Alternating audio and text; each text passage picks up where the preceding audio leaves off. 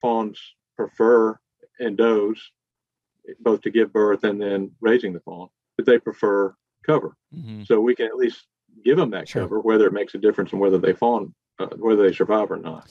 Let me put it this way then. What can be done, to limit the amount of fawns that coyotes are eating? Do we know? Is there anything? No. And there it is.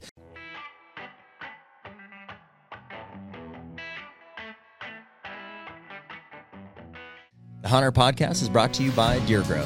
Man, it's almost food plot season, Jared, and Deer Grow is one of those products that has really changed the way that we plant food plots and the success we've seen from them. No doubt. I've been, trying to plant food plots my entire whitetail hunting career, which is a little shorter than yours. But the minute that I started, or that I realized that I could get Deer Grow back into some of these remote plots where I couldn't get lime or fertilizer, especially in the 50-pound bag, format. Mm-hmm. So everything was changed. I could get into these spots moving forward with a backpack sprayer, and that's since escalated to these 40 or 60 gallon sprayers, and we're doing upwards of 5 to 10 acre food plots just with Deer Grow and having phenomenal success. Yeah, and with the price of fertilizer, lime, diesel, everything this year, what better way to get in there and grow a successful food plot at about a third of the cost?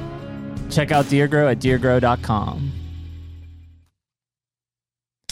And we're back. Hey. Hunter Podcast, as Colty says, episode 72. What is it? A lot of pressure to remember that. I know, man. April 28th today. Yeah. So a few days away from May. Crazy.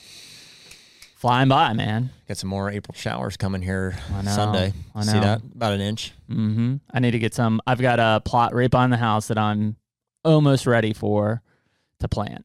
I'm Guess hoping. How much plot prep work I've done. Zippo. Nada. I need to get that clover plot in. I haven't touched anything for summer plots yet. Mm-hmm. So I'm hoping to get that planted before that rain comes. I think not in lieu of, but it's definitely it's up on the list, is I'm going to make sure that I've got some sites prepped for early successional spraying later this October. So, and that means cutting. Yep. So I'm going to choose some sites, and I'm going to make sure that those are cut consistently throughout the year. Mm-hmm. And then I'm going to end up spraying those in October, November. Man, we talk about it every year. I'm like, all right, here's my big expectations, and then time just allots for some a of these third things, of them. It's like a year at a time, and so it's like February, March is usually when I start getting excited about management projects again, especially big ones. Mm-hmm. And I'm like finding out, oh crap, like I should have been cutting this for the past year, or I should have sprayed this 2-3 months ago. So the timing is so important, and I've been just missing it so slightly. So now this year I'm finally hopefully going to be ahead on that project. Yep.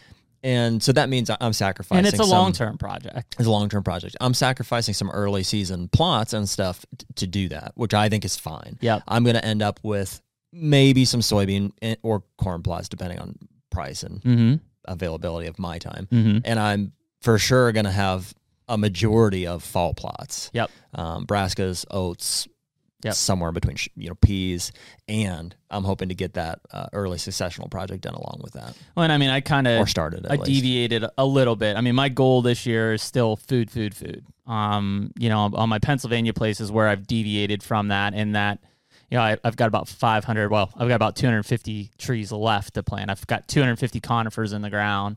And at the same time, I've got now an additional acre food plot, which is the one I'm trying to get in this weekend. So I've got two tasks there that typically I wouldn't try to focus on cover and adding food in the same year, but it's just how it worked out. Whereas Ohio and Kentucky, I'm almost 100% focused on just adding food in. But the cool thing about your early successional piece and my adding conifers in to provide ground cover is it ties in today's discussion, which is cover is critical. Often you and I are talking about cover being critical in terms of mature bucks and being able to make those mature bucks feel safe and keep them around. But what we don't talk about from a 365 standpoint is that cover is critical for fawn recruitment. Mm-hmm. And so today's guest is Dr. John Kilgo from USDA, but also the Savannah River site is what he's most familiar with, and his research on coyotes and deer depredation. And there's probably nobody listening to this podcast who hasn't encountered some negative thing around coyotes and killing deer and killing deer fawns. Whether that's a deer you shot and you had to leave it lay overnight and you go up and, it's nothing but, rib bones straight up to the neck. Or if you found, pieces of fawn during the late spring and early summer. Or if you're running trail cam pictures, I mean, it's not uncommon 100%. these days to see a coyote running across the screen with a fawn in his mouth. Yep. And in the only, coyotes for sure, and John will kind of get into detail here for us in terms of their actual effects and what that looks like from a number standpoint. The only other animal that I know puts on that much of an issue is black bears. And obviously that's only isolated to certain areas of the whitetail range. But my past research and things that I've done, black bears are a giant predator of whitetail fawns. In fact, one of the whitetail guys we were talking to the other day, he said that one of the denning sites that they saw, that mom brought back like 42 fawns throughout the year. Wow. Back to that denning site. And so giant impact there. But coyotes are the one that seem to be the big issue. And take it back, 50 and 100 years ago, they probably still were an issue, but trapping was so prevalent, and so many people were trapping that, we were keeping them in check. In today's standpoint, trapping has all but died. Hate saying it because I love it, but there's not many people that are out there running steel. And more people thinking, well, I'm going to go call them in. I'm going to use thermal. I'm going to use night vision, which are, able to harvest coyotes, but to the level of an actual effect on the population, not even close from an efficiency standpoint. Yeah. Right. So I really hope what we get from Dr. Kilgo today is to talk about the effects of coyotes on, mainly on the Savannah River site, but how that's going to be applicable to all of us who own property, who hunt property. And I'm sure he can teach us a lot more than just, the coyote aspect, just 100%. fawning in general. What types of habitats are they seeing more predation in than others? I mean, that's a huge one. Here we're talking about your early succession. I'm trying to plant trees. Like everybody's got different habitat types, and obviously certain fawns are more vulnerable in habitat types than others. Yeah, well, and humans, I'm sure, have a big impact too. Coyotes and black bears are probably rivaled only by a tractor with a brush hog. Yeah, vehicles. Exactly. Yeah, absolutely. So. I hope everybody really kind of tunes in on this one, because this is bringing the science of coyote research really as it's tied into recruitment from fawns, which ultimately is going to affect your population. And yeah, let's bring in Dr. John Kilgo. Hey, John, how are you? Good. How you doing? Doing good, sir. Well, Jared and I appreciate you jumping on the Hunter podcast with us today. And, it's something that we hear a lot from the people listening to this and watching this is, effects of predation on their property, large and small, Midwest to Southeast to Northeast. Really doesn't matter where you're at. All of us in some way or another are having some sort of predation on our property. And so I think just to start, if you could maybe give us a little background on yourself and the Savannah River site and some of the research, main topics that you're focusing on, and then we can dive in a little deeper from there. Sure. Yeah, so the Savannah River site where I work is a Department of Energy property. It's about 300 square miles in the upper coastal plain of South Carolina. And I've been here since 97, I guess, at least in my current job. And somewhere in the early 2000s, I guess, so I'd been doing a variety of things. I'm a research wildlife biologist. I study generally the effects of forest management on wildlife. That can include deer management and deer population studies and such. I was doing a variety of things at the time, but in the early 2000s, I started to need to focus on some deer issues here on Savannah River. And I guess probably I first started noticing something may be going on predation-wise not on Savannah River site, but on a property I hunt, which is nearby, 1,200 acre lease that we've been hunting through the 90s and taking a lot of does. At that time, of course, quality deer management philosophies were taking hold, and Everybody knew they needed to get their herds in balance with the habitat and get sex ratios balanced and all that. So we've been hitting the does pretty hard. Came a point, probably 2001, 2002, we couldn't find any does. And I was thinking, we don't have that many deer. We don't have as many as we thought we did. And we used to, but we didn't at that point, and wondering what was going on. And so then back to Savannah River, looking at what was going on here, which is a very unique situation. We're probably uniquely situated to be able to see what was going on predation wise, because it's a low density herd. It's intentionally managed at a low density. And we had a lot of coyotes. They were still relatively new to the area at the time. And so started wondering what was going on, seeing some things in the way the population was behaving that didn't add up with the way that it had used to, in terms of how quickly it would recover from a heavy harvest, for example. And so started putting some things together, and it went from there, as we really started to take a look at coyote food habits and see, yep, they're eating a lot of them. And then we got into the fawn research in a bigger way.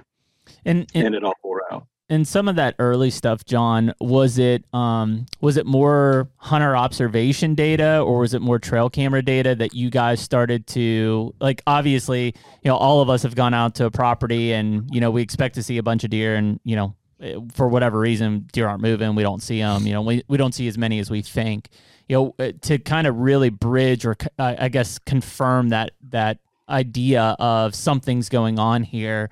Was it more observation eyeballs in the field, or was it trail cameras that started to kind of provide that data for you? Well, of course, this was before trail cameras were really very widely available. Mm-hmm.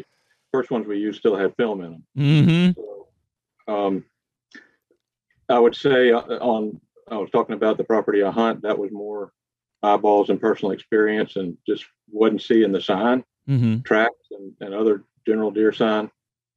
At Savannah River, we're fortunate to have a lot of data, and long-term, it's one of the most studied deer populations in the world. And so we had recruitment data going back to the 1960s, and we're able to look at that kind of thing and see that it dropped off through the 90s as coyotes started to really, their numbers started to take off. Gotcha. So there were a variety of things that were different pieces of information that we were able to pull together. And I think, for most people that understand kind of, say, deer biology at least, the one thing we're kind of taught or informed on is the fact that, these herds can bounce back pretty easily, right? If let's say you take too many does off a property, typically they can bounce back easy. But what you're seeing down there, what we were seeing is that, the predation, I guess, at that time, and assuming it was coyotes, was preventing that herd from being able to bounce back. That's right. And so the specific year or two that made the difference there, the year 2000, in response to declining harvest, which the cause of which was not understood at the time, the decision was made to not shoot does that year, buck only hunt. And then the next year, which was 2001, there were no hunts because of 9/11. That it's a secure site, energy site, and so the hunts were canceled that year. So 2 years of essentially no doe harvest. There were a couple of hunts salvaged at the end of that season, but right, a lot of protection. Well, the previous knowledge we had about this population, it should have doubled with 2 years of no harvest, and it didn't. So when in 2002, when the hunts were reinstated, expecting this tremendous harvest, and it was up, but it wasn't nearly what was expected. So that was really the first kicker that said something's changed here.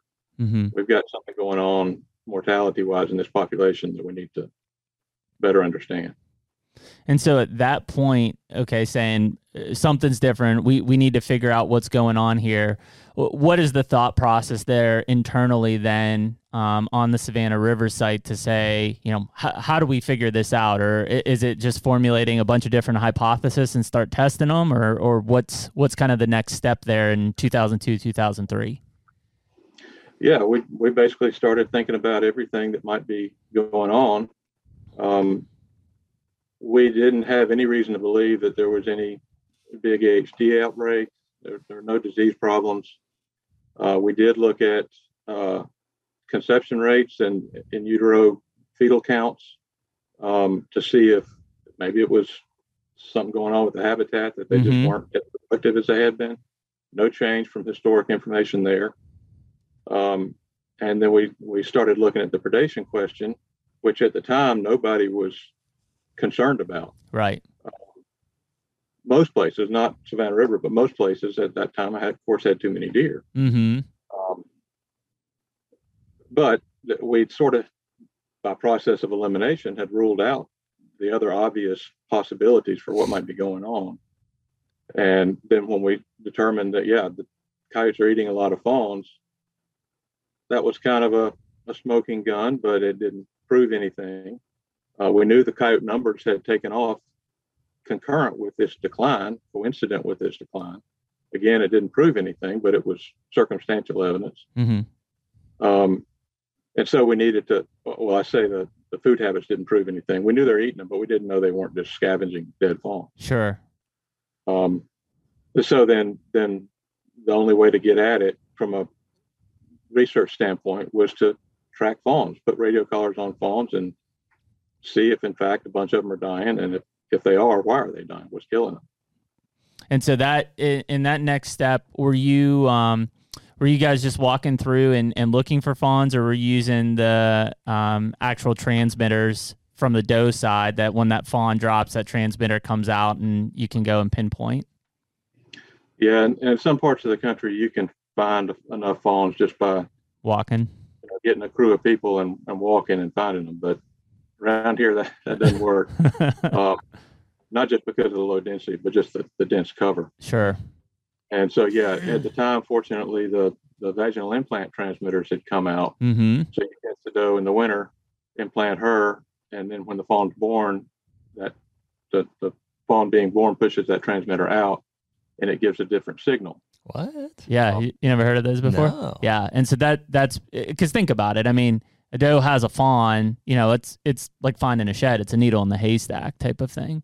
And so, were you capturing those deer with rocket nets in the winter? Yeah, we use rocket nets some initially, but that turned out to be a 7-year study, and we ended up catching most of them with dart guns. You were. So dart them, sedate them, and then they would implant a transmitter.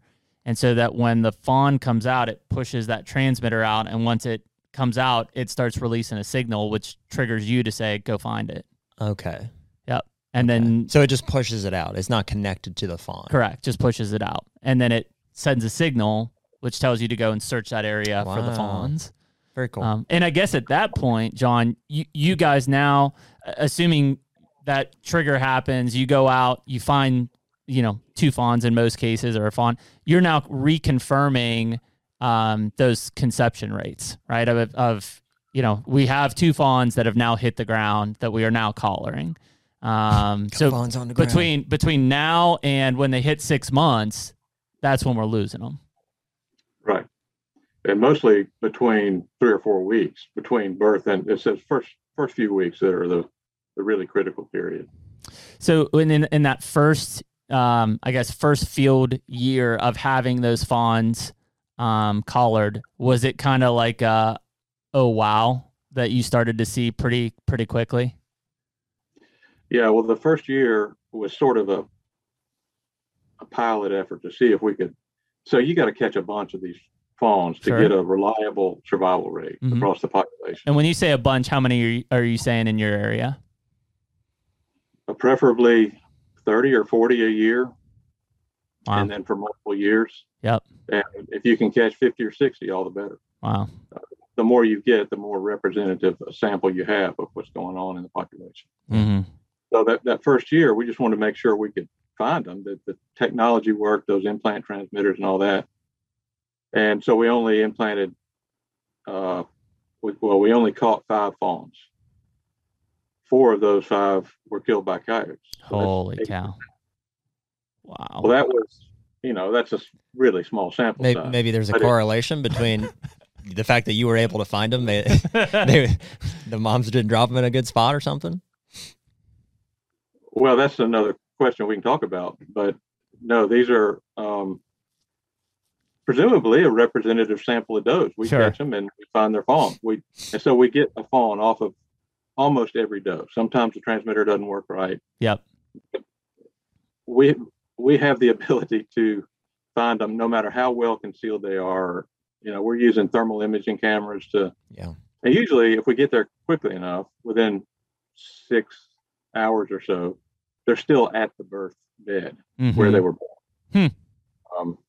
So they're not, between the nature of that sample and the technology that we've got, they're not able to do anything to outsmart us, I guess. And how were you, so 4 fawns died. How did you know that it was coyote predation, or how did you come to the conclusion that fawn died from coyote predation versus it died and was scavenged, I guess? So you basically see where to start. The collar has a mortality signal on it. Okay. So these are old-fashioned VHF collars that you have to go out with an antenna and listen for. And when the collar hasn't moved for 4 hours, you can program it for different periods, but we were using 4 hours. You assume the fawn's dead. And so when you hear that mortality signal, you go track to the fawn, the carcass, or the collar, if there's any carcass left there. And when you find the carcass, then you have to basically investigate to see look for any sign around. The most telling of which is the way the carcass is cached, hidden by the predator. So here, all we've got is bobcats and coyotes. Yep. No black bears. Cats, of course, will just scrape leaf litter, sticks, anything they can. They just scrape it over the top of it. Coyote will actually bury it. Usually, they don't always, but they will bury it in the dirt. So if the dirt is disturbed, that's a telltale sign it was a coyote. Interesting. Like a dog digging a bone. Yep. Burying a bone. And then, other things, tracks and scat and other stuff you may find around the area. But because that's not 100% absolutely correct, we also collected residual predator saliva from the carcass. Basically take a Q-tip and swab the bite wounds, and whether you can see any wet saliva on it or not, it's there. And then you can get DNA out of that and see who it was, a bobcat or a coyote or whatever it might be. Interesting. And that always confirmed the field determination. So by field determination, I'm talking about the sign that was present there. Sure. So that's pretty good sign in and of itself without having to do the DNA thing. Wow. And so you've got 5 samples that year. You kind of say, all right, we've got a problem. So the next year it expands at this point? Yeah, well, that got people's attention. Yeah. So we got funding from the state, and we got funding locally here from Department of Energy and Forest Service to do it at a bigger scale. And it turned out that 80% mortality rate basically bore out over the 7 years, and it was amazingly consistent from year to year. Look at it in the inverse of mortality is survival. So we averaged about 20 to 25% survival across all the fawns that we collared. Wow. And it didn't vary much from year to year. What percentage of the mortality? I realize it was 4 out of 5 were coyotes in the 5 that you found the first year, but at a bigger scale, what percentage of fawn mortality is coyotes? Well, in this study, so that first year it was 100%. Okay. But across the 200 and some odd fawns that we tracked over the course of the 7 years, it was about 80%. Holy cow. Coyotes. Bobcats take about 10%, and then you've got various miscellaneous other accidents, and had one drown. Well, we were speculating, I think, just as we were introing the podcast here, that I would guess that like the human element is as big as coyotes. Like I would think getting run over with a brush hog, I would say almost as many. Yeah, or a vehicle in some areas. Mm-hmm. Yeah, that certainly happens. Out here, I think we only had one fawn that was hit by a car. It's just the difference in the landscape here is mostly forested and not very, there's a lot of traffic when employees come on and off site every day, but most of the fawns were well away from roads, so they weren't really at risk getting hit by a car. Can I ask you, John, does that, you said it's 300 square miles, is a portion of that farmed, or, you know, are there people on it, or? There are industrial activities that the Department of Energy's main mission here that comprise probably 6 to 8% of the land area. The rest of it is managed forest, pine forest. So I guess I would like just speculate in an area like where I'm at in Ohio, and we have a bunch of coyotes. Mm-hmm. I bet a much larger percentage of fawn deaths are from farming activities. Mm-hmm. Like maybe not more than coyotes, but more than the area that John's studying. Well, and so the question I was going to kind of follow up on that 7-year study there was, what were those habitats that you started to see? Because that's the next thing, right? And again, I guess it's sample related, but like, did you see certain areas of that property or certain habitat types of that property have fawns, I guess, more vulnerable than others? Yeah, what I assumed going in was that fawns that lived in denser cover were going to do better. Yeah, that's what I would think. Whether that was the ground layer or understory, you know. Yep. And so we compared the density of the understory for fawns that lived and fawns that died of predation, and there was absolutely no difference. Wow. So, which was a real head scratcher. But there was nothing there. And so then we backed out to landscape scale and looked at the structure. So for example, there are a lot of utility rights of way out here, power lines and gas lines and whatnot. Yep. Roads. And with the forest management, you get edges between a clear cut or young plantation and older forest. And so what we found then was that fawns with more edge in their home range were more likely to survive. We think of coyotes and other predators as well, hunting edges, and they do. But all we could conclude was that if there's over a threshold amount of edge, it's just too much for them to hunt. And so fawns with a lot of edge did better than fawns in contiguous, extensive, open or closed canopy forest. Well, and you know, when you start thinking about the predation on the fawns, you know, the first things I think of, and a lot do, is like, you know, you talk about, I guess, like a fawn being scentless, right? Being able to avoid predation by not having scent on it. Is that true? It's what you hear. I don't know. Well, they can't be completely scentless. Yeah, can't be true. But they do. The doe in particular minimizes scent by the way she grooms them. When they're really young, she consumes their waste. So, and they move their bed from time to time, so they don't concentrate scent in a certain area. But yeah, I mean, they're an animal; they got some scent. And then you talk about what is the bradycardia, that essentially they can slow their heart rate extremely low, to potentially Chris Angel. Yeah, to eventually to basically, you know, avoid that predation. Interesting. You know, and so those are, you know, internal defenses essentially against predation, and yet here we are still saying 80% of the fawns we find dead are from coyotes. Regardless of cover, even, you know. So again, you talk about ultimate predator, like these coyotes are finding these fawns. It seems like no matter where they're at. Yeah, and we don't have any idea how they're finding.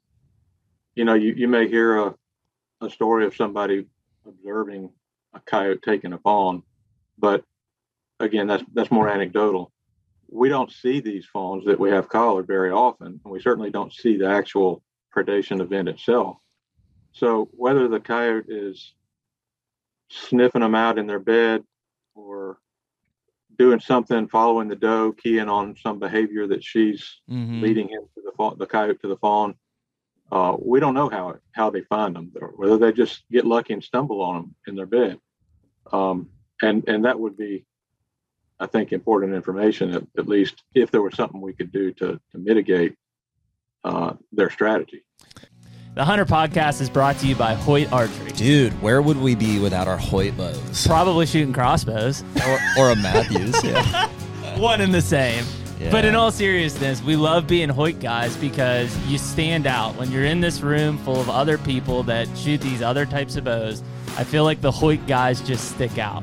Dude, it's just a legit bow. I mean, especially that carbon riser, man. I mean, I know that they've got several other aluminum lines as well, but for me, I'm shooting that RX5 in the carbon model. They've since come out with the RX7, and I can't tell you how much I love being a Hoyt guy amongst a sea full of Matthews guys. So we're out there, I think, proving them wrong, shooting 80 pounds and killing stuff. Hey, man, if you want to get serious, get Hoyt. Yeah, I think like it's hard to put yourself in the mindset of like a wild animal, but like we do this for mature bucks when we're hunting. You know, you see them stand there to see them stand there and stare at you to try to figure something out for what seems like an impossible, like an eternity. You know, like we're like waiting and we're shaking. The same is true for coyotes. The only thing that these deer have to do, or that these coyotes have to do, is survive. That's they're not worried about, I have this thing later on, I got to check emails. They just survive. That's all they do. So these coyotes are just constantly hunting. Yeah. And these fawns are just constantly trying to survive. Well, and that's I guess where my curiosity is if you think about the coyotes, like what now almost becomes the hunting behavior of these coyotes. So this is a good time for this. This is just my anecdotal, I guess, my observation. At my parents own a good chunk of ground in eastern central Ohio, and it's okay deer hunting, but it's great summer habitat. You know, we have a lot of deer there in the summer, and I think for the same reason that habitat is consistent with, we have a lot of fawns. It's a lot of old pasture, and the grass will grow however tall in the summer until it gets cut later on, and so we see lots of fawns. And so in our situation, we have I see a lot of coyotes. Almost every time I go out, I see a coyote or two. Mm-hmm. And we also have a lot of deer. Too many, in my opinion. Mm-hmm. And we try to do both. We try to shoot coyotes and we try to shoot does. Mm. And our research is obviously not as scientific as it could be.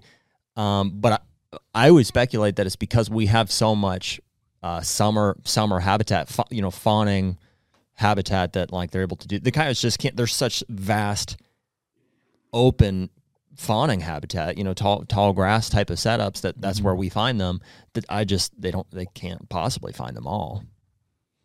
Yeah, I would assume that's it, John, right? I mean, that's the key, is that essentially there needs to be a certain number of fawns that hit the ground at any given time, and some of those will be vulnerable. They're all vulnerable to predation, but eventually the coyotes can only eat so many of them, and the other ones get past that critical mark of being able to have some escape.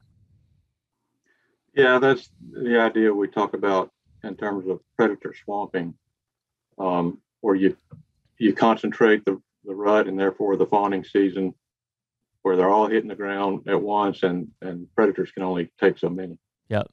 I would point out that if you've ever been in a southeastern river swamp where it's thick switch cane and saw palmetto or smooth palmetto, there's plenty of cover out there, and it's every bit as much a needle in the haystack, a fawn living in that, as in a vast hayfield.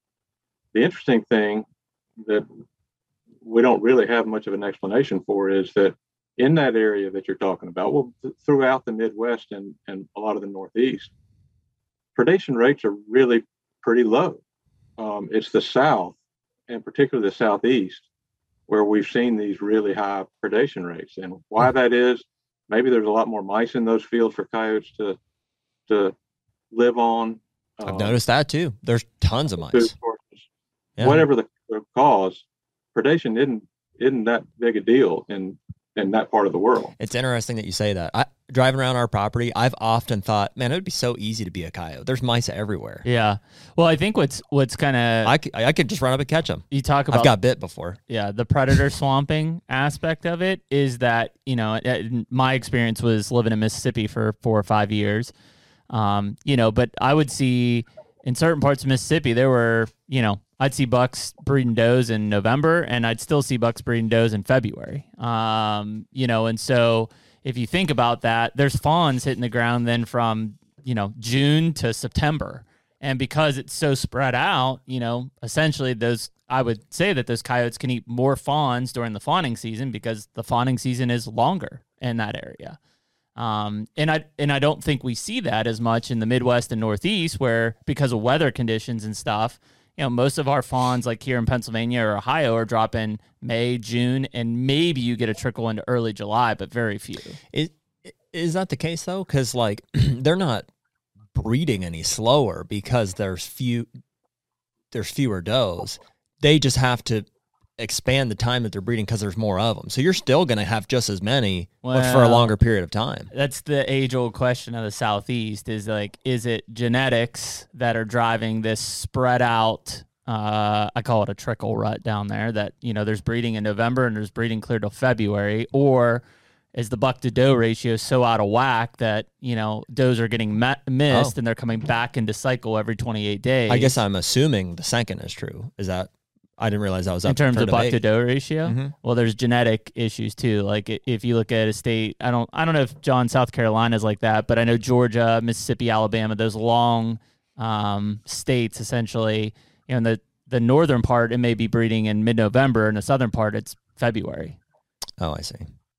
Yeah, the Gulf coastal states have that later rut that, like you say, is December, January, February. Mm-hmm. Here, in most of Georgia, actually, except for southwestern Georgia, it's more along the lines of what you see throughout the rest of the country. So it really kicks in mid-October, peaks in late October, early November, and it's done in early December for the most part. Here. We get some breeding as early September. The earliest fawn in that study that we had was born on April 1st. Holy cow. Most of them are not until late May. Mid to late May is the peak. Yeah. Which is what you see in a lot of the rest of the country. I wonder, I don't think the area that you study there is necessarily between either of those two. You mentioned the Gulf coastal states is where they had the late rut.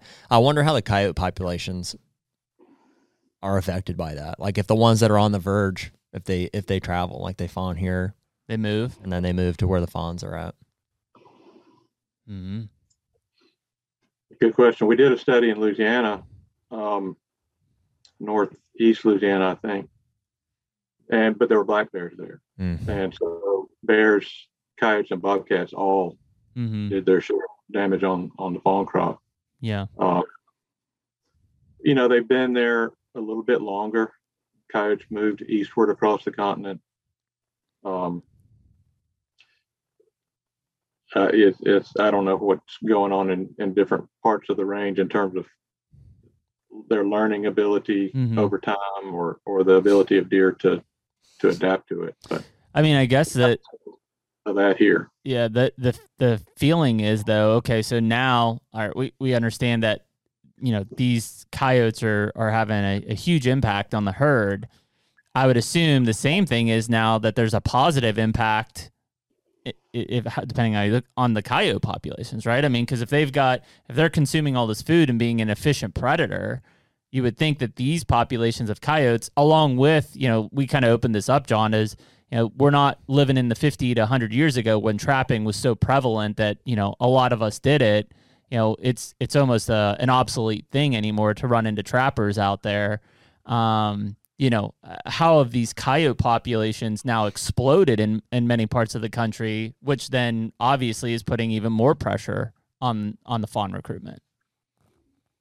Well, they moved in, depending on where you are, they were, like I said, they're moving eastward. So they were in Georgia before they were in South Carolina, for example.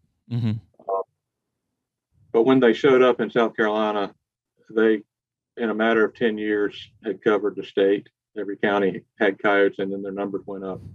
They've peaked probably 10 years ago and more or less stabilized numbers wise across the state of South Carolina.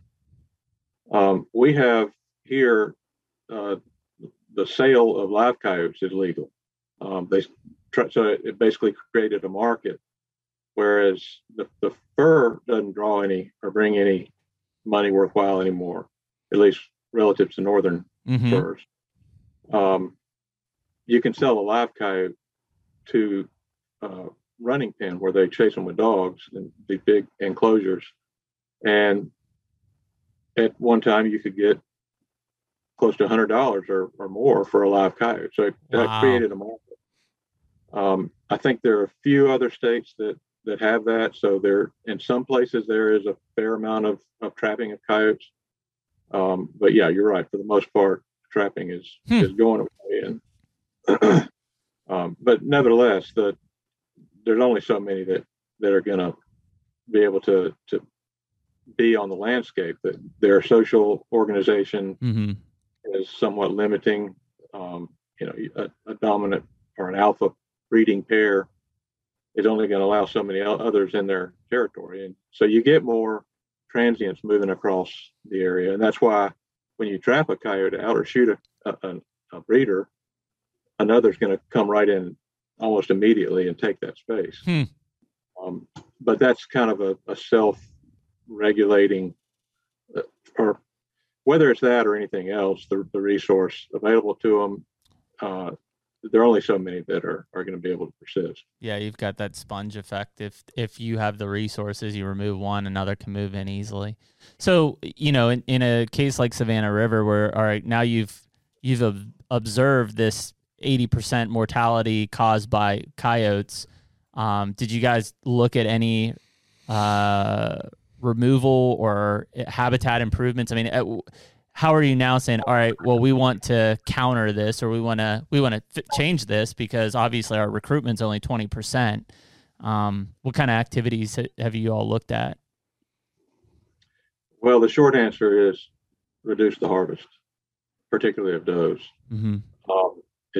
What is sustainable now is about a quarter of what historically was taken from the deer population here. Deer management is not the goal here. In fact, I said this is a unique place. The objective of the deer hunts here is to keep the population down in order to minimize the number of deer vehicle accidents because of all the employees, 10,000 people coming on and off site every day. So it's all safety driven, and managing for a quality herd or big bucks is not the objective. And so if coyotes help out with it, then the powers that be don't care. But one artifact of, just as an aside, the way the hunts are structured here, a lot of it is dog drive hunting, and they hunt one unit, or any given unit is only hunted once a year. So if the deer survive, and there are a lot of dogs running around out there that day, but if they can survive that gauntlet, they make it for another year, unless they get hit by a car. And so the buck, the deer age structure is very good, and there are a lot of really old deer out here, and therefore a lot of really big deer out here.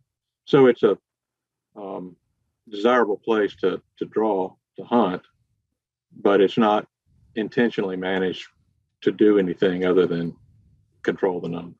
Interesting. I mean, if you're looking at that from a standard situation, I guess, we hear it a lot. People will say, well, I've got coyotes are killing all my fawns, and their instant pull is to go out and try to shoot them, right? I mean, and it seems logical, but from an efficiency standpoint, I mean, anybody that's actually gone out and called coyotes at night and hunted coyotes, it's not efficient. It's extremely labor intensive to go out there and remove some coyotes off a property. And you've got to remove so many that it's just almost impossible to do it at a scale that will have any effect on. So I guess to more directly answer your question earlier, the last 3 years of that project, we did trap coyotes. and tried to remove as many as we could. Hired professional trappers to do it, and we took out a lot of coyotes, and then looked at how fawn survival responded. And in spite of taking out more than we thought were even there to begin with, 1 year we got a bump in survival, not as much as we had expected, but it improved. The next year, after taking out more coyotes, it was as if we hadn't done anything at all. It was back to that baseline 25% survival. And then after the third year of again taking out more coyotes, it was sort of intermediate. So the conclusion there is that it took a tremendous amount of money and effort and manpower to remove a lot of coyotes 3 years running, and the response was inconsistent. Holy cow! Roughly how many coyotes were you guys taking out? The total was 475, I think. In the first year? No, that was total. Over 3 years? That's not off of all 300 square miles. That's off of it was 3 areas, each of which were about 8,000 acres. So a total of, let's say, 25,000 acres. Okay. Wow. And that's 4 to 5 coyotes per square mile that were removed each year. And not bump it. So, I mean, literally in that sense, after seeing that, the only way to continue to increase a deer population, if that's the desire, is don't shoot as many deer. Well, that's weird though. Like, because doesn't that conflict with, the finding that 80% of the mortality is because of coyotes? Well, it would seem to, but the problem is, as many as we took off, we didn't get them all. And the ones that we didn't get were probably the oldest, smartest ones that are the most experienced hunters, fawn hunters. But on top of that, you get more coyotes moving in all the time. Like I said, just you take one out and another or 3 are going to take its place. And so the numbers recover so quickly that the coyote caused predation was still there. So it wasn't 80%, but it was still higher than you would expect, having removed so many coyotes. So now there are cases where people have done it over the long term, year in, year out, and they've got the means to do it right, and you can see a benefit. But it is beyond the means of most landowners. Yeah. Certainly, somebody hunting on a couple hundred acres. So I assume it's probably a little bit of both. But like, would you assume that those two things are indicating that, one, either a small percentage of the coyote population is extremely effective at hunting, or that the place of the coyotes that you're harvesting are getting filled very quickly from surrounding areas? Well, certainly the latter. And we demonstrated that with the various genetic testing of the animals that came in, that the next year they weren't related to the animals that we took out the first year. Interesting. As far as how many of them are participating, we don't know, but I think the breeding pair are the most motivated because they've got to feed their pups. Mm-hmm. They're all hungry, but the breeding pair tends to be older and therefore more experienced. Another thing we saw, by the way, was that, talking about this long fawning season, fawns born after the midpoint of the season were pretty much toast. Really?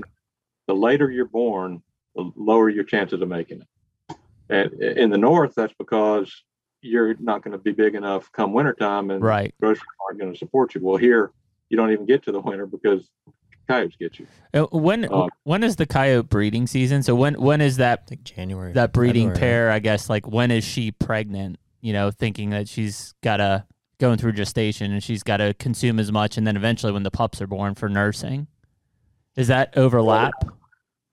Well, February is peak breeding. It's January to March, and then their gestation is like a dog. It's about 2 months, okay, 60 days, I think. So they're born. Pups are born on average in April, and then they're whelping or coming out of the den at early June, and which is right after the peak of the fawn drop. So yeah, and she's feeding herself and them while they're in the den. Yep. But yeah, it coincides. So those two peaks basically collide in that we've got, most of the fawns hitting the ground at the same time she's in den nursing pups, and then when those pups come out of den, now we're hitting that latter half of the fawning season, and probably why most of those fawns are toast. Here, It makes sense, yeah. So here I've got a question and consequent observation on my place. Mm-hmm. It's we got a lot of livestock in our area as well, and a lot of cows die. Mm-hmm. And there's constantly, I'll see a dead cow in a field. I wonder, if a coyote has an alternative food source to fawns, like a dead cow for scavenging. Yeah, I mean, you think that would improve your fawning your success rate?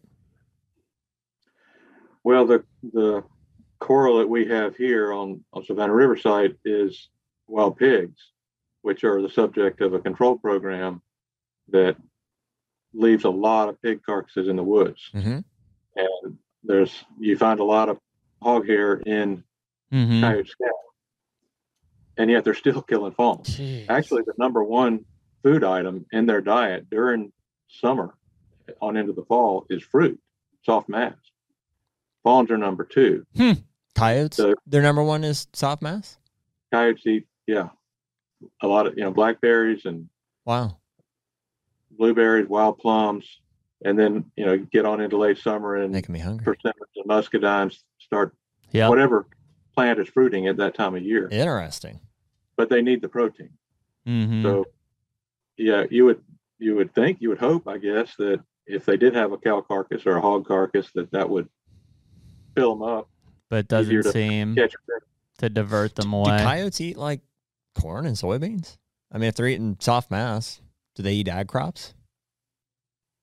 I think they do. We didn't really have any available here. I haven't ever seen that as a important. They're omnivores, but I see them in soybean fields all the time, pushing deer out. Well, it becomes, you go back to that like early successional growth and stuff in the Midwest and the Northeast. In a lot of those areas, you've got really good stands of, black raspberry or blackberry and things like that probably help at least to curb the diet a little bit versus some of these old growth areas that, there's nothing to eat on. And the deer don't have anything to eat, 6 feet and under. So the coyotes surely don't either, except for rodents and fawns. I mentioned that second year of trapping where we saw no benefit to fawns from the trapping. One purely speculative explanation for that was that it was a real dry summer, and there was pretty much a bust on the soft mass crop. Mm-hmm. There were no blackberries out there. And so did fawns sort of take it in the pants because they were extra hungry? There's a very different nutritional value between a blackberry and a fawn, but if they're hungry, then they're hungry. I've never heard it but put that way full, before. So John, in any of the pine areas on Savannah Riverside, are you guys doing prescribed burns and still like in that new regrowth and stuff? We're still not seeing differences in essentially, survival because of better early successional habitat? Yes, to the burning. There's a lot of burning done here. And no, it doesn't seem to make a difference. It's crazy. Because there's a ton of money spent if you would encounter people who hunt, a big lease or own big property or whatever, they would say that they put an absorbent amount of effort into controlling, in quotes, the coyote population to increase their deer population.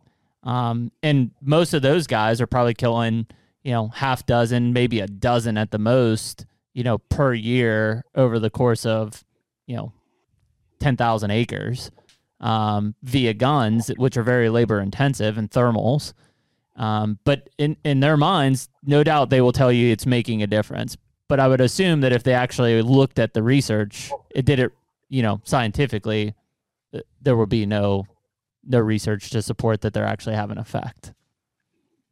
Well, and there have been a couple of other studies that have looked at predator control or coyote control in particular, and whether it benefited fawn survival, and the results are as inconsistent as what I said we saw here.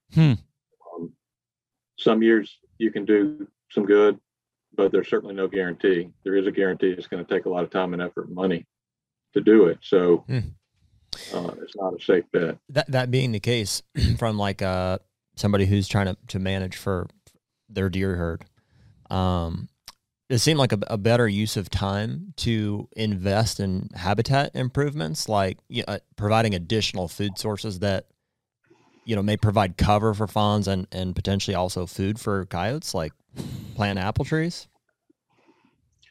Yeah, I would say we know that deer need food to eat. We know that we can supplement that either through planting an apple tree or burning and timber stand improvement to let more light hit the ground and stimulate the understory. We don't know that that's going to translate into more fawns surviving. Like I said, there was no correlation between the amount of cover available to a fawn and whether it was going to make it or not. But we do know that fawns prefer, and does, both to give birth and then raising the fawn, that they prefer cover. So we can at least give them that cover, whether it makes a difference in whether they whether they survive or not. Let me put it this way then. What can be done, to limit the amount of fawns that coyotes are eating? Do we know? Is there anything? No. And there it is. I think one of the things that's interesting about it, I'll take the side of early successional habitat work, whether it's prescribed burning or doing old field management. The one thing that I think we probably are confident in is if we increase those areas in early successional habitat or old fields, we likely increase the amount of other sources of food, whether it's blackberries and stuff, or in my opinion, it's, moles, voles, rabbits, things that prefer that early successional type growth, to then again, try to offset, the pressure on just the fawn population. Now, whether that actually makes a lick of difference or not, who knows? But, I would assume like if there's a bunch of rabbits and moles and voles running around in, early successional habitat, they've got just as much of a chance to get eaten as the fawn does, and maybe they're easier to catch. I don't know. Well, maybe if you want to talk a little bit about like hunting habits of coyotes, like is it purely situational? Like they're just up and cruising? Like I assume they're not specifically seeking out fawns as much as they are just cruising known travel routes and happening upon food, whether it's a fawn laying there or, like you said, carcass or rabbit or whatever, soft mass, whatever. Yeah. Yeah, I wish we knew more about that.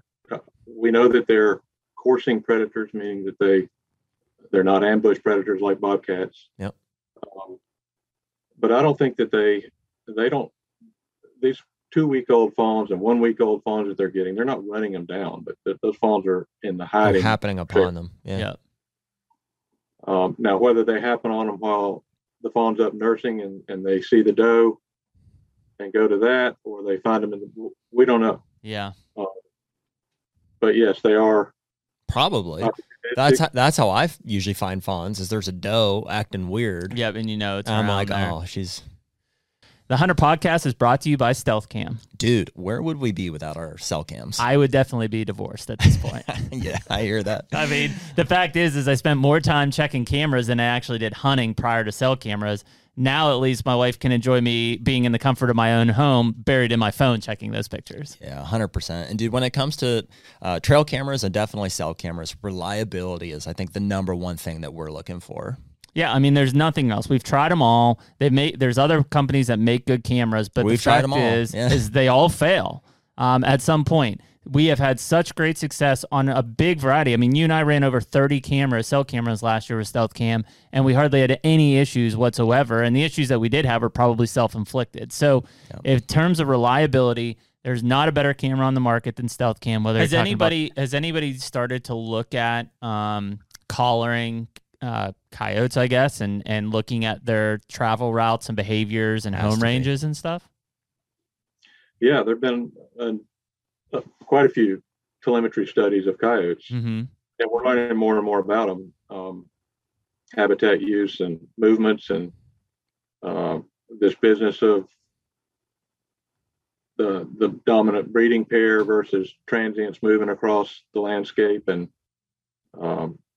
so, yeah, there's a lot known about that.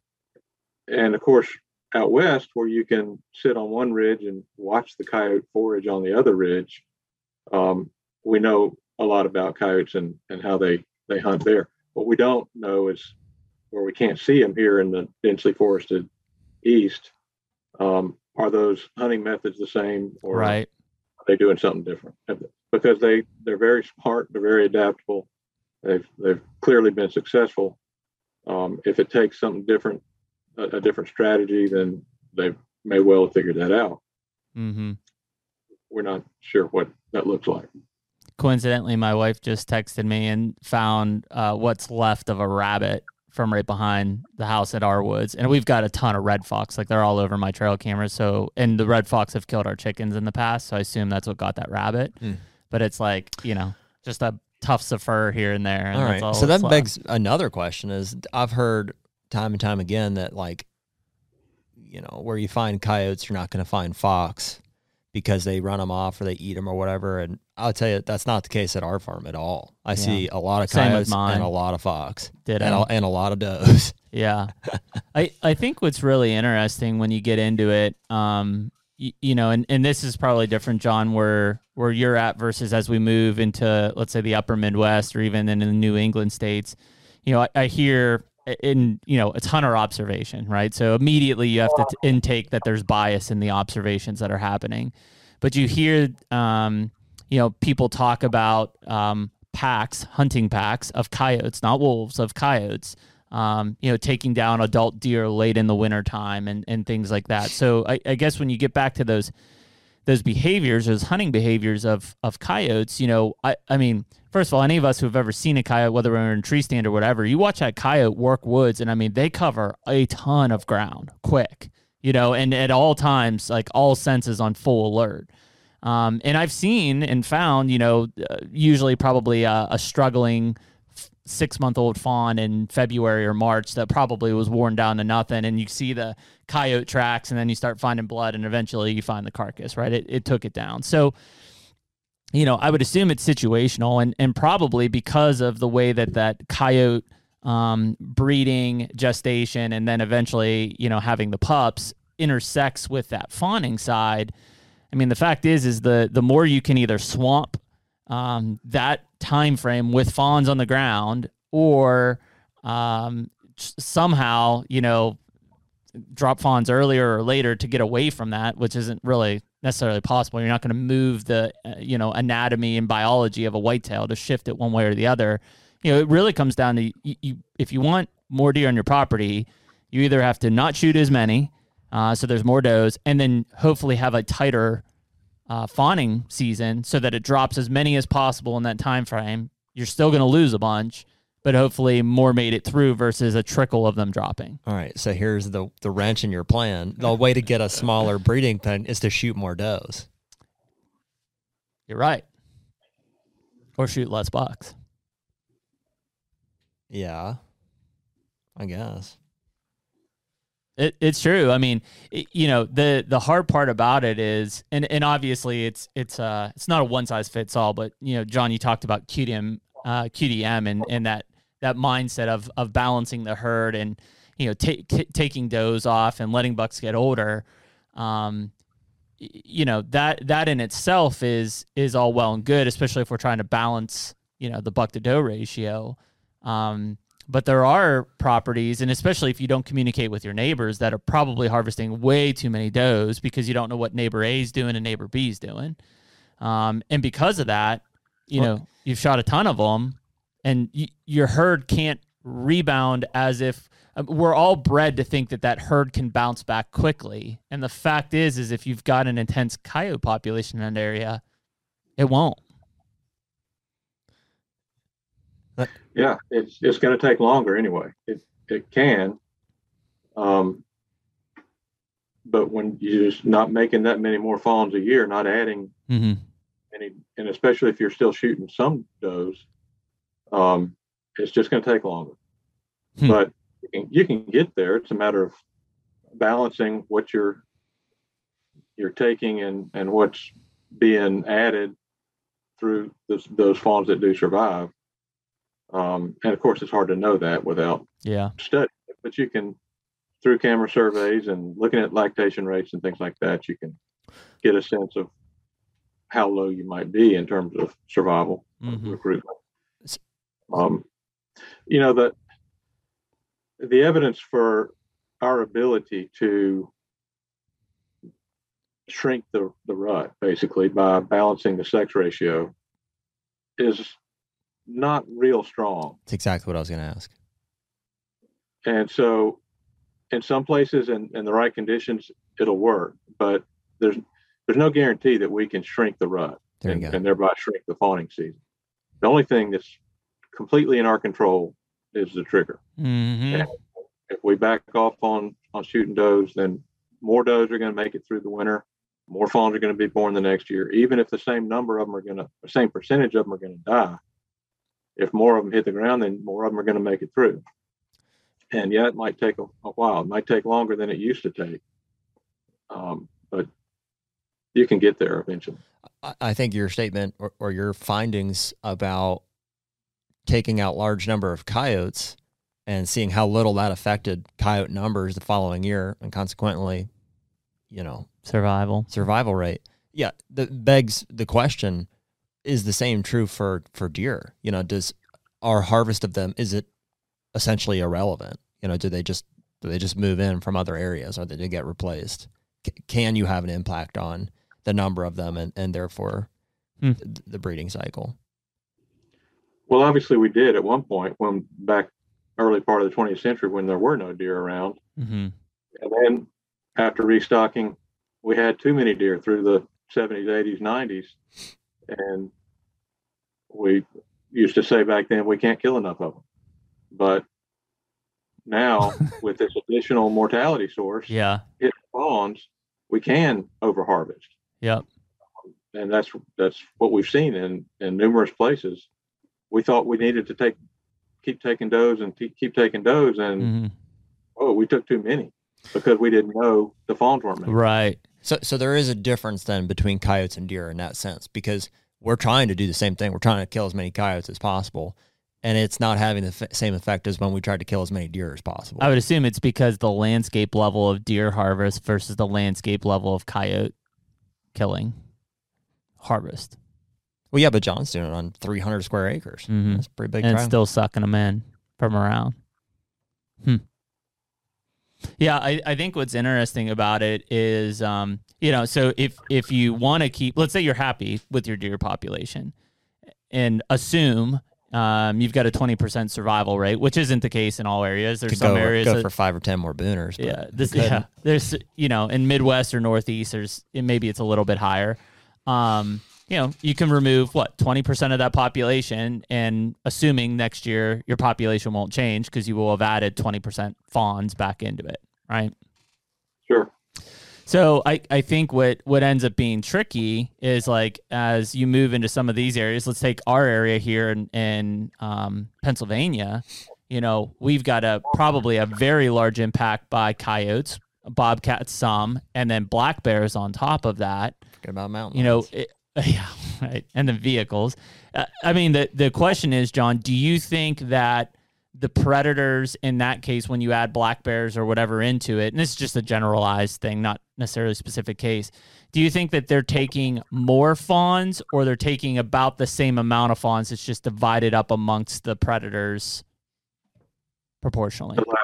the Yeah. latter. So they're not like we probably don't have less than a 20% survival rate. It's just those 80% are consumed between black bears, So- bobcats, and coyotes, not just one predominantly.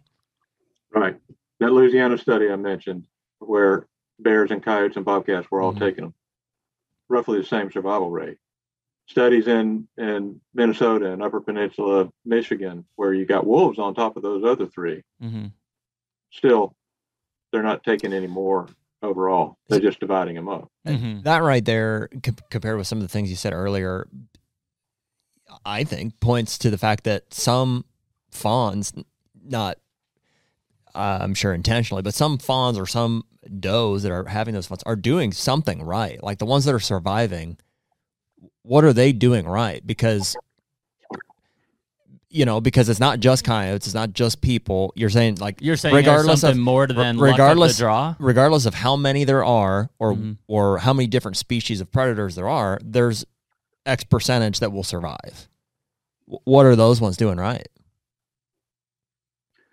Well, they may not be doing anything right. They may just be the numbers that the predators can't get to. The predators are satiated. But I think there are some things. We're starting to see some things. So I just finished analyzing some data that I presented at that deer study group back in February that shows that some individual does are more successful year in and year out than others. And it doesn't have to do with how old they are. Then it's not that they're learning how to be a better mother as they get more experience. Some of them, their first year, they successfully raise a fawn. And others that are 7, 8 years old have twins and lose them both every year. Mm-hmm. What are they doing right? We don't know. But we have another study right now. A graduate student at Clemson, Mike Mothersbaugh, has does and fawns collared, and he's looking at the behavior of the does and how often they come to feed the fawn, how far away they stay from the fawn, what time of day they come, and he's starting to see some differences. This is preliminary, and he's still working Sure. on it, but there do seem to be some behaviors that lend themselves to helping the fawn make it. Yeah. That doesn't surprise me. I mean, we looked at it more in captive animals when I was at Mississippi State, but most of those deer had wild origins, meaning we had captured them from the wild, then we had placed them in individual research pens. And there would be certain ones like we had a really bad EHD outbreak in 2007, I believe. And we lost a lot of does when they were still nursing fawns, and we would see just certain does actually call it adopt or take in those abandoned fawns and start nursing them as their own. We'd have other fawns, we'd have other does, especially yearlings, ones that would be the first year of having a fawn, that almost seemed like they completely abandoned their fawn, and we'd find their fawn dead. Like they didn't know what to do with it. And so I'm sure, just like anything, there's individual variation there. I don't know if there's ever been research around it, but I've often heard like it's rare, but it can happen that does will have triplets, right?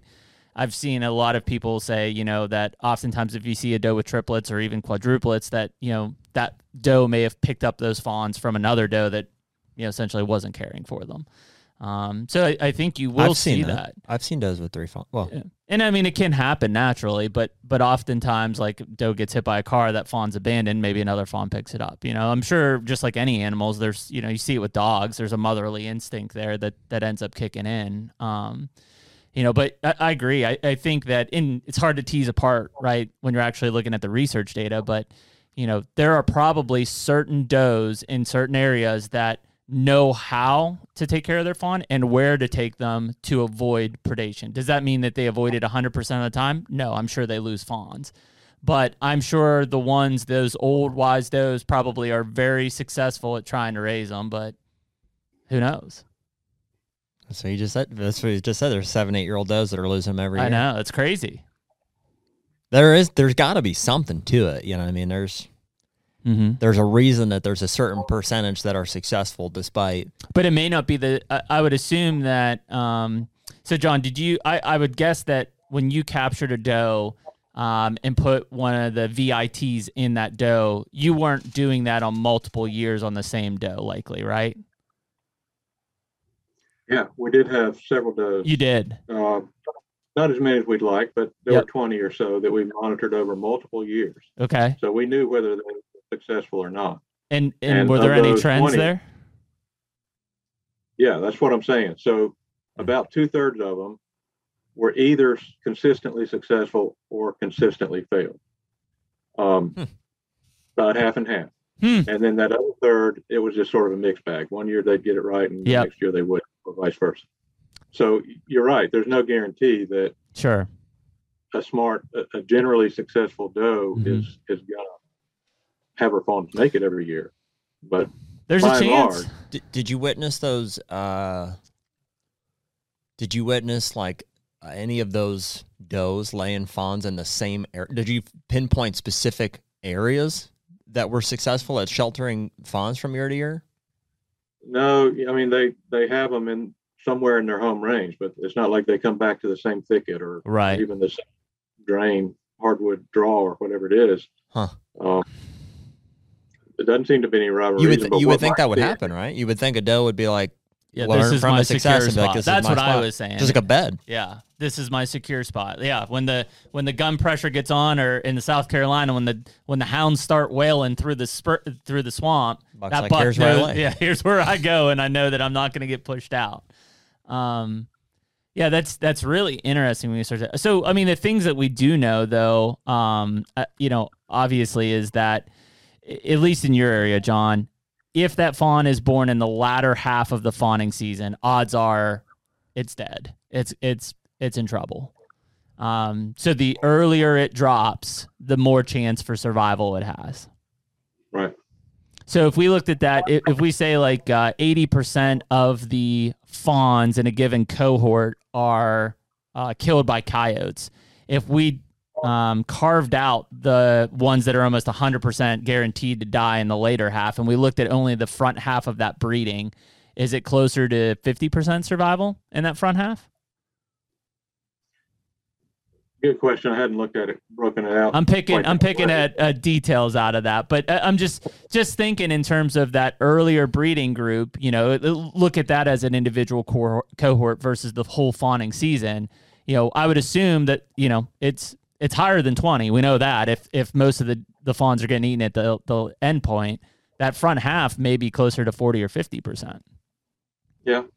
Maybe that's where the swamping is happening. That there's only so many that they can handle, or at the same time they're having pups, so they're not as active. I don't know. Something could be correlated there. Starts to get overwhelming from a deer manager standpoint. It's like, man, it could be so many things. It's defeating as a deer manager, because as a deer manager, I'm taught to shoot all the coyotes I can, trap all the coyotes I can, and put all this effort into it. And frankly, it may not yield anything for me. Yeah. I mean, that's where it comes down to. Yeah. There's a lot of people that I know spend a lot of time and money either running trap lines and or hunting or buying $5,000 thermal rifle scopes to kill every coyote. It's not making a difference. It might make you feel better and sleep better at night, but scientifically, it's not likely making a difference on your deer herd. What is the go ahead, John. Well, I was just going to say, if somebody is putting forth that effort and feels like they're seeing a difference, and especially if they've got some evidence to back it up, like recruitment rates from a camera survey. Sure. I'm not saying it can't work. Right. I'm just saying it's a steep hill to climb right now. We haven't seen it work. Yeah. What is the term for like the phenomenon that, whether it's true or not, that the coyotes, like if you start killing coyotes, that they adapt and actually breed more, or like their biology will tell them to have more pups? Is that a real thing? And what is that called? I'm not sure what name you're referring to, but it is a real thing that their litter size increases. Age at first breeding can increase. The proportion of the female population that breeds can increase. Is there a term for that? They can respond by cranking out more pups. Is there a what term we for saw that? I'm sorry. Is there a term for that? What do you guys call that? Uh, Compensatory reproduction, maybe something like that. Okay. Not sure if that's what you're referring to. Sounds right. Well, everybody that, likes to think they know something about coyotes is like, well, if you kill them, like, they'll actually adapt and have more. And I'm like, oh. Like you cut its head off and two form back. Yeah, exactly. Exactly. Well, That's so probably what what we it saw- feels like. We did see all three of those variables increase when we started Taking them out. taking out the coyotes. Wow. But overall, because there were so few, because we took out so many breeding females, Mm-hmm. the overall productivity of the population was depressed. Right. So even though the ones that were left had higher litters or bigger litters, Mm-hmm. there weren't as many litters being had. So there weren't as many pups being born. I gotcha. That makes sense. All right, I'm just having fun with this one. What do you think would happen if you could contaminate as many fawns as possible in a way that any coyotes that ate them died? I don't. What would happen to the coyote population? That they died if they ate a fawn? Yep. Well, I mean, that's what we've been doing for 150 years, poisoning coyotes with, predator control programs out west, for example. And the result is now we've got them not just out west, but all over the continent. They're Interesting. They're So- going to figure it out. It's funny you mentioned that. Jeremy and I picked up a lease in Ohio last year, Mm-hmm. and we were out cruising the thing, and there was little like meat trays everywhere. Like you see at when you buy hamburgers, like the top's clear plastic wrap, underneath is a little black The little tray. foam. Yeah, foam Yeah. tray. We were finding them everywhere on this piece of property. I was like picking them up. I thought it was trash. Yeah, I thought people somebody was littering. It was the landowner was poisoning raccoons. Yeah. Raccoons? Yeah. And everything else that ate it. I don't know what shoving his Percocets in there or something, but I don't know, man. It's crazy though. I mean, because again, if you, I guess it's kind of like the hog situation, John. I mean, ultimately, how much effort and time is put in to try to go to shoot hogs and stuff, and yet they're everywhere, and probably expanding in areas. yeah, we're literally flying helicopters and Yeah, mowing these shooting things over. everyone we can. I had a client in Alabama who had a property high fenced on 3 sides and a river on the 4th. And every year he would take a helicopter and he'd shoot 350 pigs. Every year though, it just kept filling up. They kept swimming the river and coming in, and kept swimming the river, coming because the resources were there. They had food plots, they had supplemental feed. For sure, we're crossing the river, not replicating for within. sure. No, because I mean he was to the point where you couldn't find one at the end of the season, and then next year shoot 350 more because Wow. they just moved in again. It's that sponge effect, and that's the downfall. Is like ultimately if you're a deer manager who's trying to increase the habitat quality and deer quality on your property, you can remove all the coyotes you want. They still want to come to your property because it's teed up to be the best resource for them. Yeah, talk about a productive animal. Yeah. They have litters, 6, 7, 8 pigs, and they can do it twice a year, and they can do it at 6 months of age. And Yeah. that's definitely an uphill battle, and they are spreading mainly because people are spreading them, moving them Yep. to new areas to have something to hunt. But it turns out that we're learning more about controlling them, and you can do it. Like with coyotes, it takes a lot of effort and Mm-hmm. expense. And we're never going to get rid of them, and certainly in areas where they're well established, Yeah. southeast. But you can do some good with controlling pigs. So, John, I guess from let's just call it like a landowner situation, right? The guy who owns 100 acres or a couple hundred acres, I mean, he might listen to this thing and think, well, what can I do, right? And I guess that is the question, when it comes to predation, and his population. Number one, and I think you repeated it a couple times, is that he's got to control his trigger, right? I mean, that if he's wanting to affect his deer population, that's going to be the one thing he can control, or she can control. But beyond that, I mean, would you still encourage them to be running trap lines and things like that to attempt to control the predator population? I wouldn't encourage it, but I wouldn't discourage it if they are so inclined and have the means to do it. Mm-hmm. I just would make sure they understood that it's not a guaranteed success. Yep. And I would urge them to do everything they can to improve the habitat. Yep.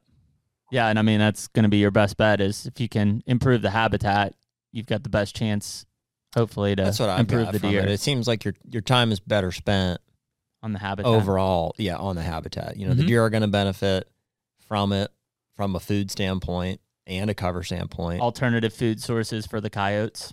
Alternative food sources for the coyotes. You know, and yeah, I think that's probably the move. That's going to be more effective than trying to kill coyotes. So before we wrap this up, John, I guess any new research you guys have going on down there at Savannah River Site that might be of interest to any of the deer gurus listening to this podcast? Well, I've touched on. I mentioned that presentation I recently gave about the good mothers versus bad mothers. Mm-hmm. We've been doing some work on, as far as pigs are concerned, on influences of pig populations on deer, Mm-hmm. and that's not been very conclusive at this point. Deer certainly avoid pigs. We haven't shown any, or haven't been able to show any detrimental effect of pigs on deer, other than the fact that deer don't like pigs, they're going to get out of the way. Right. It'd be the habitat, though, right, John? Just like cattle. You know, I don't think deer dislike cattle, but certainly cattle have an impact on the habitat, and so they avoid those areas. Well, they both eat acorns, for example. Yep. So pigs and deer are competing for acorns Mm-hmm. and other things. But they do use the same habitat. So they're coexisting out there, bumping into each other all the time. And it seems, from what we've seen so far, it's just a matter of deer sort of giving pigs their space. Sure. Yeah, I'm moving But on. any real detrimental impact on the deer. You think they cross on the other side of the road, other side of the sidewalk? They do. They see a pig coming. Mm-hmm. Step out of line. Great. Well, I guess hopefully we talked about, I don't think we were recording yet. We talked about Southeast Deer Study Group this year in Louisiana, and hopefully that's an in-person event come February or early March next year versus what's been virtual the last 2 years. But no, John, we appreciate you coming on, man, and shedding some light on some of the research that you found. I know we get a lot of people talking about predation and coyotes on their property, and you know, it's a huge thing in this industry that's just been continuing to build up. And ultimately, you know, again, it's not to discourage anybody about it, but you're going to have some really realistic expectations on how impactful you're going to be with a gun and a thermal scope on your property calling coyotes, and what that looks like from a landscape level impact ultimately. Right. Perfect. Where can people check out any of the research publications and stuff for you? Do you have them on the Savannah River Site website? The Southern Research Station website. Okay. That's U.S. Forest Service. Okay. Just Google Forest Service Southern Research Station and my name, and you'll find them. Okay. Perfect. All right, Dr. John Kilgo. Well, we appreciate you coming on the Hunter Podcast, and thank you for your time this afternoon. Thank you. Enjoyed it. Cool. Crazy, though, man. I mean, think about that. I mean, I know he's talking 25,000 acres in that coyote removal. I mean, that's the number that's sticking in my head. Over 400 coyotes removed, and it didn't move the needle on survival. Yeah, it doesn't make any sense. You know, it's still coyotes moving right back in and killing those things. I mean, that just, and again, if you think about, like, we've all, especially it seems like in the last 5 years, it's like, oh, yep, there's a coyote in that field, or there's a coyote in that field. But again, it's kind of like the big buck thing. Like, think about how many coyotes you never get eyes on that are there, that are out there. And that kind of just continues to explain it, in that, you know, we can remove all these coyotes from this area for 3 consecutive years, and whatever coyotes are still remaining and have moved in still do the same amount of damage. Yeah. Regardless of if there's other predators and stuff. So. And regardless of habitat, you know, it doesn't matter if it's an edge or if it's an open forest. Like, and I think that's, you know, hopefully people aren't listening to this and getting completely discouraged, but you know, it kind of goes back to you and I opening this podcast and saying, well, you know, I've tried to do a little food plot work and habitat work here because it's all we have time for. I don't have as much time to run trap lines and hunt coyotes as I'd like to. But my priority is deer and deer management anyways. Doesn't sound like it'd be worth it to sacrifice my time to do anyways. If my goal was to kill coyotes because I love to enjoy that, then yeah, go out and hunt coyotes, go trap coyotes, do that for sure. But if your goal is to improve the recruitment rate of fawns on your property and improve your deer population, and you're strapped on time, don't go try to kill coyotes because it ain't gonna help. Yeah, I mean, I wish we had some more clear answers at the end of it. Like, I'm not sure what you can do to improve it. It sounds like habitat. Yeah, maybe. I don't know. It's weird because, like, Craig Harper's ringing in my head like, just leave it go, man. Just let it go. It's going to bring the deer back. Don't worry about the coyote. That's how it'll be. But he's right, though. I mean, ultimately, that is the two things you can change. You can work and improve your habitat, and you can control what you shoot.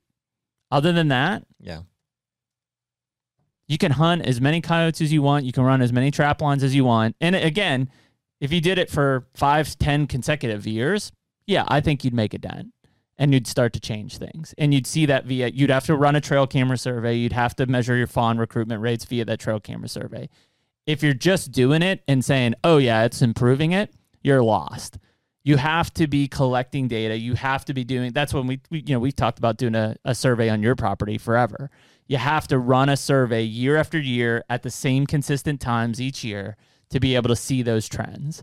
If you're not doing that, or you're not looking at the reproduction rate when you shoot does and stuff, you don't have data to support an observation that says, yeah, I killed 10 coyotes last year and it made a huge difference on my deer herd. You don't know that. You have no idea. It's just how it is. It is interesting. There's, just another wrinkle. It's just hard to know, whether it's. Now, don't get me wrong. If I am hunting turkeys this weekend and I call on a coyote, I'm going to shoot it in its face. Sure. But to actively take the time to try to kill coyotes to improve my herd ain't going to happen. It's not, I don't think it's worth it. Yeah, I mean, I think, just don't stress yourself out trying to reduce your coyote population. Just, carry 22 with you and take the opportunity when you get it and work on your habitat improvement overall, just because it's going to benefit all wildlife and your experience on the property. I think the other thing is if you think that you don't have enough deer, like if you're truly concerned about it, habitat, number one. Number two is don't shoot does or don't shoot as many does.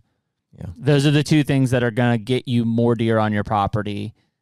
Improved habitat, less doe harvest. Dude, mine is still it baffles me a little bit because it's like, it's not the greatest habitat in the world by any means. You've been out to my place. Yes. We have a ton of deer, a pile, too many. I also have a ton of coyotes, ton of them. Every time I go out, I see coyotes. Yeah. I don't know. And I'm sure they're taking and we shoot a fair amount of does we're surrounded by Amish communities. They're killing does. I think it's because the one thing you don't ever lack on your property year round is food. And that's probably going to keep a healthier herd, which is going to increase their normal reproduction rates. So sure, you're taking off some does. Some fawns are getting killed by coyotes. But ultimately, your reproduction rates are probably super high to begin with. So when you bring it down, maybe it's a 50% survival rate. Yeah. Because think of some of the areas, this isn't, the southeast especially is extremely different than what we see in a lot of areas. Like if we take places in Iowa. Seems like a weird place. It is. if you take places in Iowa, Western Kentucky, Illinois, even in the really good ag country of Ohio, some of those areas in isolated populations, you may see reproduction rates of 1.5, which means every doe is having 1.5 fawns survive to at least 6 months of age. That's the recruitment rate, 1.5. Even if they start at an average of 1.5 and you've got coyote predation in there for 50%, you're still at a 1. John's talking about 0.2 where he's at. So it's a lot of the habitat type and quality and health of the herd, which I think ties into habitat, but it's because of soil fertility. And then that gives you a baseline. If your baseline is 1, let's say John's is baseline of 1, well, yeah, 80% mortality by coyotes puts you at 0.2. right? If your baseline's 1.5, 80% mortality from coyotes puts you at a 0.7. That's 3 times the amount of fawns that John's seeing. Yeah. So when you listen to this, you got to put yourself in a habitat. I would say that my Pennsylvania and my Kentucky properties are probably closer to John's southeast. Mountainous, not as much food, not as good as soil fertility. So maybe they're starting at a 1, and maybe I don't have as impactful of the coyotes that he has, but maybe it's now at a 0.5.